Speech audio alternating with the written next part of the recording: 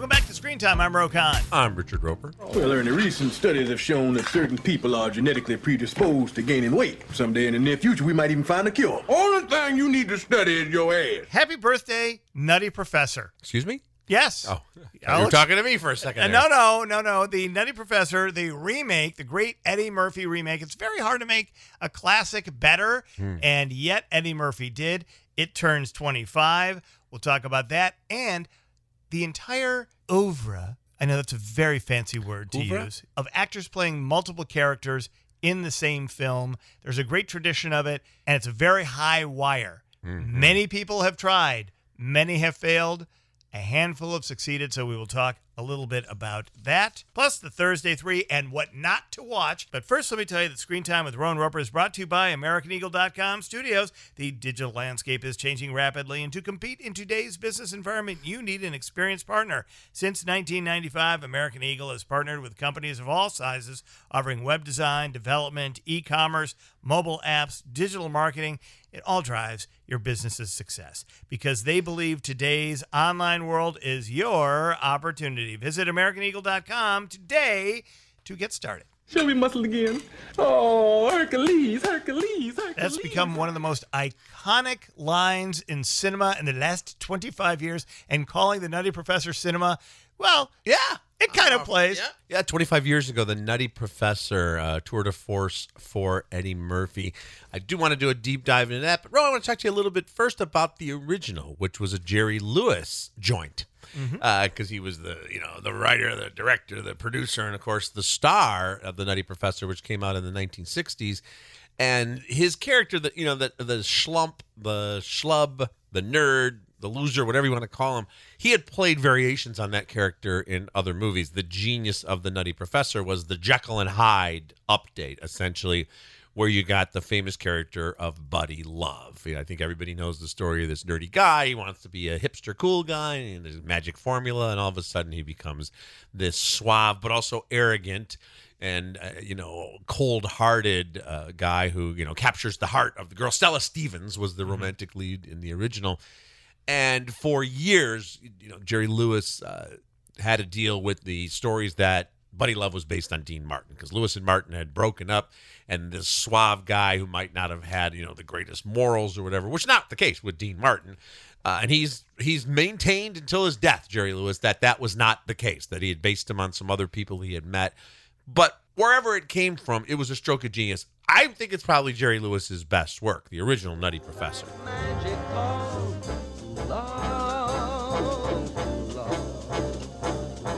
Yeah, and Jerry Lewis had some pretty great work throughout his career. Many people of a certain age remember Jerry Lewis just for the telethons, and he was kind of this over-the-top, over-the-hill entertainer type.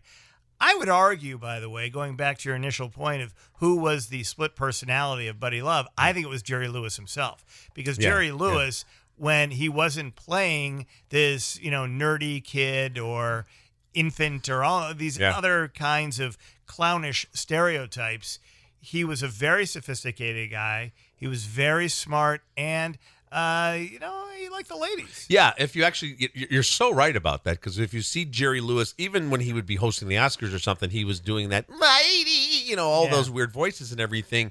And I had a chance to meet him a couple of times later in his life, but in reality, he was a handsome, kind of physically, imposing guy who could really, dominate a room with his charisma and his ability to attract women. So I think he wanted to play that guy because he wasn't getting a chance to play. That's a brilliant observation. Now we get the remake, which I think only Eddie Murphy would have both sides of it as well, and the ego and the talent to even take that on. Because when you think about it, as you said, it's like, wow, that's that ain't remaking the bellhop. That's remaking the Nutty Professor, which had all these, permutations in the split role, and then Eddie Murphy takes on the role.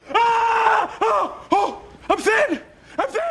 He not only knocks it out of the park, that was Eddie Murphy going the other way. He was trying to actually cut against the grain of his suave, good-looking, always the male lead kind of guy in the movie. Yeah. And then find a way to, as Professor Klump, make himself less attractive and sweet, all about heart, gentle guy, not the badass. So it was really going the other way, right? It's Eddie Murphy, who really was Buddy Love, finding a way to make himself a human. That's very interesting because, Eddie Murphy has this meteoric rise first on SNL, and then he's in 48 Hours and Beverly Hills Cop playing these rebel cops, but they're cool. They're funny, but they're not the butt of jokes.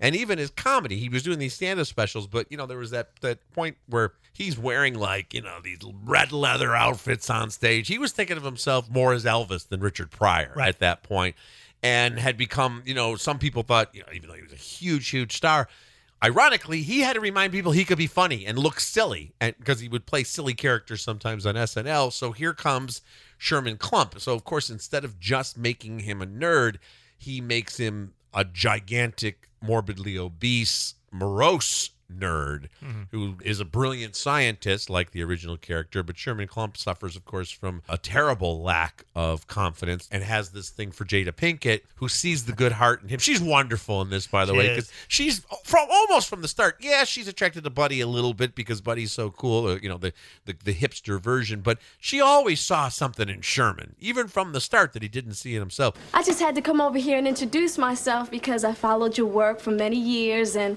I'm a big fan. Oh, well, thank you very much. I'm flattered. But then Eddie takes it to the next level. Okay, so he's playing Sherman Klump. He's playing his alter ego, who now, goes back to the comedy club and dismantles the wisecrack insult comic, who's played by Dave Chappelle, by the way. Now, you done talked about me enough, boy. I try to be peaceful.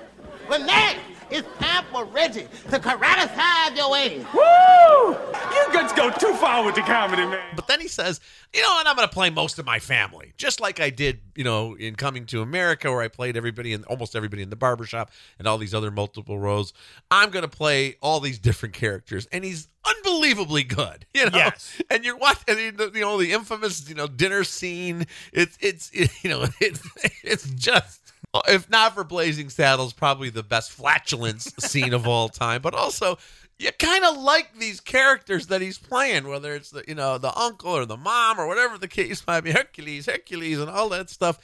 It's become kind of a common conventional wisdom to say he should have been nominated for an Oscar, but he should have for The Nutty Professor. He really should have. That is 100% true. And they don't nominate comedic performances like that. Although, in years past, if you had esteemed British actors playing multiple roles, they might actually get a nomination.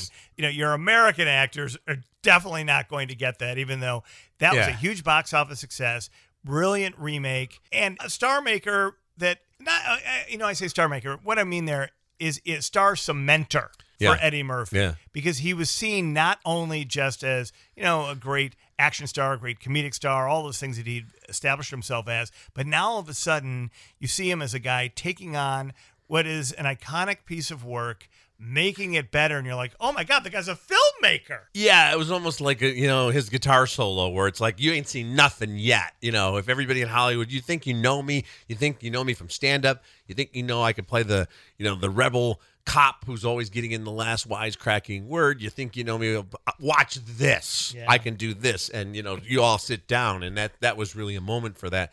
I did want to talk a little bit about the history of multi-character performances, Ro. And you mentioned there are roles such as like Olivia de Havilland in The Dark Mirror, and Deborah Carr in The Life and Death of Colonel Blimp. And if you're a film school student, you probably saw Alec Guinness playing a million roles in Kind Hearts and Coronets. And yes, it's an impressive feat of acting, especially back in the day where there wasn't a whole lot of trickery they could do.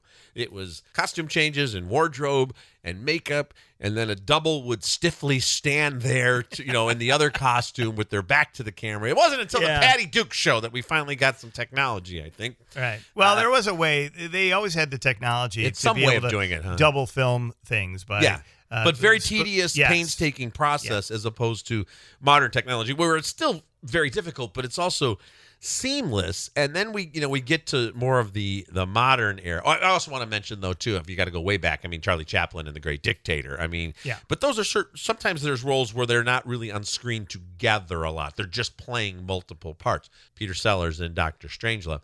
Then we got to this next level. Mike Myers had a lot of fun, of course, playing multiple roles in the Austin Powers movies. But the one that really hit me, Ro, where it felt like the technology had moved on to the next level was Armie Hammer playing the Winklevoss twins in The Social Network. Right. That was 2010, so it was filmed in 2009. Armie Hammer had done a few things, but honestly, I'm not sure when I watched that film that I did not know he was a twin. I was like, I know that actor, but it was so seamless when they are on screen together. Yeah. And even though they're identical twins, there was a difference in the personality because one was more aggressive and really wanted to go after Mark Zuckerberg. The other was more laid back and talked about the dignity of the family and everything. But there is that line where there's like something like, we're 6'4" and 220 pounds and there's two of us, about how intimidating they could be. But it was amazing to see. If you didn't know, if you never knew about the technology, you would think for sure, wow, they found two twins to play those twins. If Mark Zuckerberg walked into our dorm room and stole our computer, that would be a university issue. I really don't know. This office doesn't handle petty larceny. This isn't petty larceny. This idea is potentially worth millions of dollars. Millions? Yes. That's probably the best performance of its kind ever, because I had the exact same reaction. I think most people who watched that movie had that same reaction, like, oh my God, they're twins. You would hear about them when people had seen it and go, you know what's really cool about it? It's that one guy playing those two people. Yeah. We didn't really, at that point, know what the movie was going to be or how influential it was going to be and how important it was, not just as a statement on where we were at this pivot moment in society and in culture and in technology, but also in terms of what a great piece of artwork that film is. Well, that's why it was on the top of so many lists of the best films of the 2010s, one of the first big, great movies. And listen, Armie Hammer, we know he's had a lot of problems. He's been sort of canceled lately. There's some crazy stories about his personal life if you want to read the Vanity Fair article that came out recently. But in terms of the performance, it's incredible.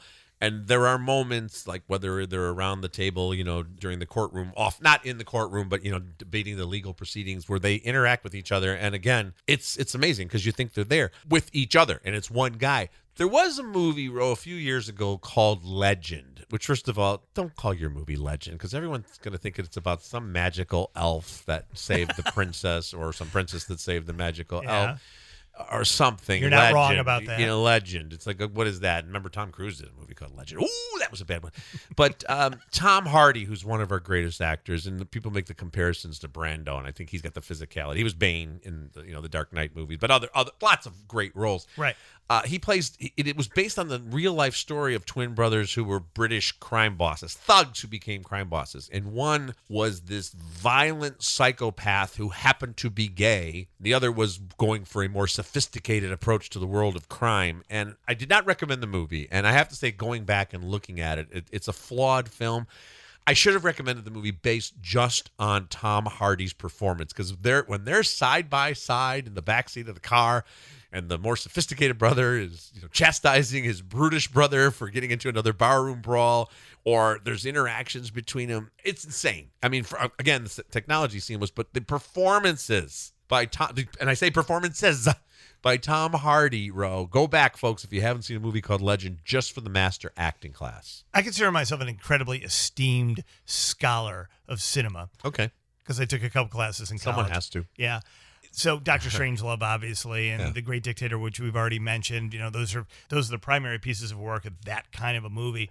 But my favorite performance ever in this is Dustin Hoffman as Tootsie, which eventually became Mrs. Doubtfire, right? Because Robin Williams saw that and goes, I got to do that now. Watch this. But there was something about that particular film. It was so well written. It played that delicate balance of, this guy who, really needed the work, had to find a way to still work in television, and puts on a dress and becomes a woman and then falls in love with another beautiful woman on the soap opera that he is starring in. Played by Jessica Lange, who was just so brilliant in that. That's a great choice, too, because, we meet the character of Michael, who's basically like Dustin Hoffman early in his career. In other words, this brilliant actor, but he's having trouble getting work because he's a quirky character actor.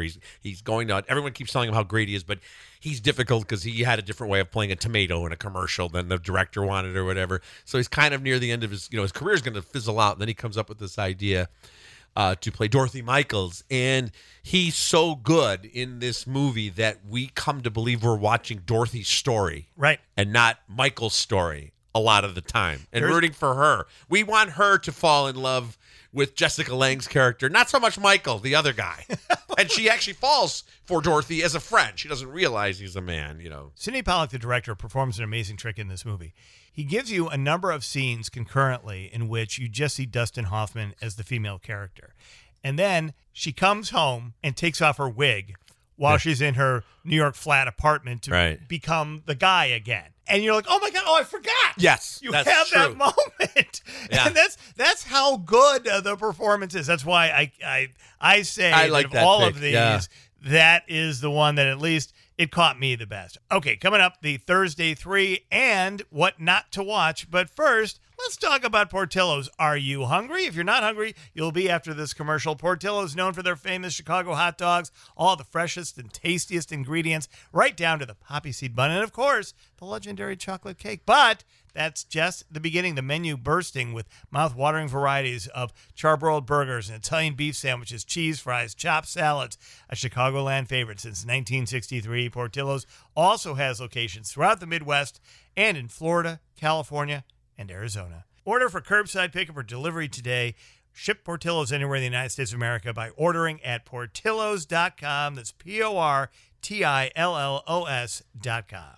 Before we get to what you should be watching this weekend, let's talk about what you shouldn't be. What not to watch? If anybody watched the Wall Street documentary that we talked about a couple of weeks ago on Screen Time, Wall Street, WAHL, it was all about Mark Wahlberg and his various business endeavors, and it was set mostly during the pandemic, a reality series. And during that series, we saw that he was filming this big international thriller called Infinite, and we actually see him on the set when they find out that they're going to have to shut down for a while, and they eventually finish the production. And he talks about, like, this is a great action movie, and I hope people get to see it. The director is Antoine Fuqua, who did Training Day, Denzel Washington's Oscar-winning role, and is a very talented director. So now Infinite is out. It's going to be streaming only. You can look it up on which streaming service and how much you got to pay. The fact that even though theaters are opening and they chose not to put it in theaters tell you that's kind of why it's not to be watched. Which one of these is yours? Look, you could skip the whatever the hell this is because none of that is mine. So in Infinite, Marky Mark plays this guy who keeps having, he's on medication, he's suicidal, and he keeps having these sort of weird flashbacks. And spoiler alert, it turns out that he's a reincarnated spirit, that he has lived other lives. So that's why he's able to make a perfect samurai sword, even though he's never taken any classes or even seen that Forged in Fire reality show. And he has all these amazing fighting abilities, but he doesn't know that he's, this guy that's had all these other lives. And then the secret agency comes and tells him that he's the only chance to save the world because the great actor Chiwetel Ejiofor is also one of these few on Earth that keeps getting reincarnated. But he's tired of being in a Groundhog Day version, and he's going to blow up the world so he can be put out of his misery. But it's up to Marky Mark to stop him, and it's way more complicated than that. And then it just devolves into, even though these people have all these skills and they've learned the wisdom through the centuries, they just have to end up chasing each other in cars and shooting each other with guns and punching each other. So it's called Infinite. It is infinitely forgettable. It's very well made. And Wahlberg's good. He's always good. Mark Wahlberg's been doing good stuff, solid work, sometimes better than solid work. But I even feel like, again, maybe he had a lot on his mind. There were Wahlburgers restaurants. Some of them were doing better than others. He was doing some new line of clothes. He kind of phones in the performance, What's with the loop narrative in all these films now? Yeah. I don't understand why there are so many films that use that particular conceit. And they keep having to stop the movie basically in its tracks to explain what's going on. So he'll get arrested, and then they'll say, what you don't know about your own life is this, and then they'll show him some footage or whatever. Anyway, that's the only one we have for what not to watch. It's the rotten apple in the bunch. All right, so for the Thursday 3. Let's start with Loki. And now this is interesting, too, because there is a timeline element to it, but very different. This is a Disney Plus series that people have been dying to see. Loki, of course, is Tom Hiddleston created this character. I mean, he comes from the comic books, but of course he was Thor's half-brother, step-brother, adopted brother, but, the evil brother, the god of mischief. Mm-hmm. And I really believe that when they first started having Loki in the Marvel Universe movies way back, more than 10 years ago, at least 10 years ago, I don't think they realized what a breakout character he would become, but he just became such a lovable villain because Thomas Hiddleston did this great thing where he could play him as a bumbling buffoon, but then have him being capable of Shakespearean evil and, these great speeches. And he would kill. He wasn't just the comic relief brother of Thor. He often got the upper hand because he was brilliant. So, now Loki. Bear with me on this. Yeah. It takes place right after the events of the Avengers. In 2012, remember, there was a moment where there was a scuffle and Loki got control of the Tesseract, the magic, blue cube, and then he disappeared. This picks it up where he falls out of the sky and lands in the Gobi Desert with the cube, and he gets arrested by the TVA, the Time Variance Alliance, for violating the timeline. He's violated the sacred timeline. This is what I'm talking about. But this Why is kind isn't of that great. real? They arrest him and they send him to the TVA headquarters, which is this giant bureaucratic thing where they're charged. And it's kind of like commenting on all the Marvel and all the multiverses. This is the organization charged with making sure that everything goes according to plan. And if you step out of line, you're called a variant and you get arrested. And in a brilliant bit of casting, Owen Wilson plays Mobius, who is a veteran detective with the agency. And he's clearly modeled after Nick Nolte's Jack Cates in 48 Hours. Even though this is set in some sort of modern, futuristic parallel world, he's got the mustache and the growl and the world-weary look, and it's kind of beaten down in his job. But he's the one that says, let's not keep this guy arrested. He's too interesting. I want to study Loki, and I'll time travel with him, and we'll try to stop crimes. What could possibly go right? So it's a comedy with Loki at the center. It's a buddy cop movie. It's a superhero film, and because it's Disney Plus and it's the Marvel Universe, you can get cameos from big stars and you can use footage from the other movies. It's Loki's story, and that's what I find most fascinating about it because we're getting to see a Marvel movie from the point of view of the villain, and of course, the villain never thinks he's a villain. He thinks there's a reason. Everything he's done is for a greater purpose. So it's really, really well done. I'm glad to hear this. Yeah, Loki, I think it's going to become a huge hit for Disney Plus. It's been a very long day, and I think I've had my fill of idiots in armored suits telling me what to do. So if you don't mind, this is actually your last chance. Now get out of my way. They're good at the huge hits. Yeah, and they've hit a couple of home runs. They had WandaVision and then the Falcon and the Winter Soldier. And I think what they're doing, which is so smart, is they're taking, I guess you could call secondary characters from the movies and giving them their own timelines. I don't know if people would go see a Loki movie. Right. As so much as they want to see an entire series because there's a chance that some of the other superheroes might show up and also that he might get his comeuppance and there might be some more kind of fabric added to the entire, Marvel extended universe. It's brilliant. Isn't that? Yeah. What they did with Mandalorian. Same thing. Now all of a sudden people are clamoring for a Mandalorian movie. Yep, that's true. Number 2 on the Thursday 3. Okay, this is another one that's kind of, we hate to use that word like meta, but it's also very, kind of inside-y. And the title is Kevin Can F Himself, but that would be Kevin Can Fuck Himself. Now, Ro, I think you're going to love the premise of this. And this is an AMC Plus series, so you have to have some sort of premium thing to get this. Mm-hmm. But Annie Murphy, who was the daughter on Schitt's Creek, who was so great in that role. Okay, she is the wife in a classic 3-camera network sitcom with the kind of music and then the set. And it's clearly modeled after The King of Queens. But it's a kind of a sitcom. We had so many of them for so many years, where you had the schlubby, irresponsible husband and then the gorgeous wife who was the party pooper, and his friends are always hanging around. Right. And they're always getting into schemes who can make the better chili and rivalries with the neighbors and everything. So when we see her, that's what she is. She's the wife, and it's shot exactly like a 3-camera sitcom. When she walks out the door of the house, it becomes a single camera serious drama. She's the same person, but she's lamenting that she is trapped in this horrible marriage to this man-child who wears a Bill Belichick hoodie and is playing video games all the time. And once she's out in the real world, she's in real stories where she gets hooked on drugs and she gets involved with all kinds of other stuff. But then when she walks back through the door, she's in this sitcom. Nobody else. There's one other character who kind of has the same thing. The rest of them are always in the sitcom world. So the look of it changes from King of Queens to Breaking Bad in terms of the tone of the show, all within each episode. Even though she knows she's in this, it's not actually a sitcom. It's a sitcom life that she's in with her husband and stuff. So she never says to them, hey, you guys are in a Twilight Zone, because that's real too.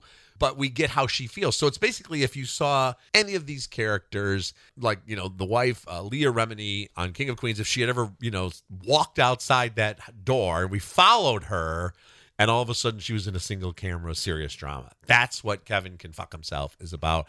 And by the 4th episode, she decides the one way she can get out of this marriage, because there's financial problems and her money's tied up and everything, is she's going to kill him. So we'll see what happens there. Kevin and Allison, together forever. I'm just so tired.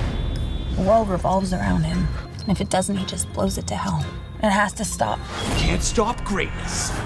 Oh, boy. All right. Very spoiler alert that we wanted to hear. Yeah, I mean, they let you know this in the first, few minutes of the show and all the promotional materials, because if not, you'd be like, why is she doing this stupid sitcom? It's like, well, because she's not. Even though she is. Yeah. What a cool idea. Isn't that cool? Very layered. It's very cool and layered, but it's also kind of cool that it got made, because you could see a lot of people saying, all right, that's a great episode. What are you going to do next? But they figure out a way to do it. Yeah, and then there would be a lot of executives who would say, well, it's too complicated. People won't be able to follow it. But obviously they pulled it off. Yeah, the look of it is amazing. And she's great. What a great actress. And yeah. People wanted to see more of her, like everybody from Schitt's Creek. You just want to see them doing other stuff. Obviously, the older folks, the first generation of Schitt's Creek, we've seen them in things for decades. But the kids are excellent. They're all great. Yep. And finally, at number 1 for the Thursday 3. In the Heights, delayed for nearly a year due to the COVID pandemic, but it finally arrives on big screens, also simultaneously available on HBO Max. But I want to urge folks to see this glorious, beautiful, eye-popping, inspirational, fantastic musical on the big screen. Lin-Manuel Miranda, before he ever did Hamilton, had a Broadway triumph with In the Heights, which is set in the Washington Heights neighborhood of Upper Manhattan. It's all about the various characters on the block, and there's a gentrification plot line and a heat wave and a couple of romances, and then there's a grandmother character who's final days. And it is just beautifully done. The cast is incredible. The director is John M. Chu, who did Crazy Rich Asians and proved in that film that he could show those lavish spectacles. But that was Crazy Rich Asians. Those were all these very, very rich people. What I love about this is they filmed it in the neighborhoods there, at the public pool there and everything, and it just opens up the streets. But it's, you see the subway trains and the bridge, the George Washington Bridge, and the bodegas and all of the flavor of the neighborhood. So many great songs. Half of them are like great ensemble production numbers, and then there's these beautiful ballads as well. It's called In the Heights. A lot of people saw it on Broadway or in other various stage productions. They've done a brilliant job of bringing it to the big screen. I loved it. It's maybe my favorite movie of the year so far, because it's just so much darn fun. If I won the lotto tomorrow, well, I know I wouldn't bother going on no spending spree. I pick a business school and pay the entrance fee. And maybe if you're lucky, you'll stay friends with me. You've had now 2 favorite movies of the year. Listen. Within like 2 weeks. Well, that's what happens. Now I have a new favorite. It's definitely on my top 10 list. Just brilliant performances from a lot of familiar faces and then some exciting newcomers as well. big Oscar kind of a thing? It should be. La La It Land. should be. Definitely, you know, it's always interesting because it's an original song. If it was already on Broadway and they add new songs, but certainly the production design and the look of it and the film itself, I think, is definitely a contender. Roan Roper Podcast is brought to you by AmericanEagle.com Studios. AmericanEagle.com is a full-service global digital agency providing best-in-class web design, development, hosting, digital marketing services, and much more. Visit AmericanEagle.com for more information. Screen Time is executive produced by Tim Elanius and Renee Nelson. Brian Altimer is our music and production director. See you next time.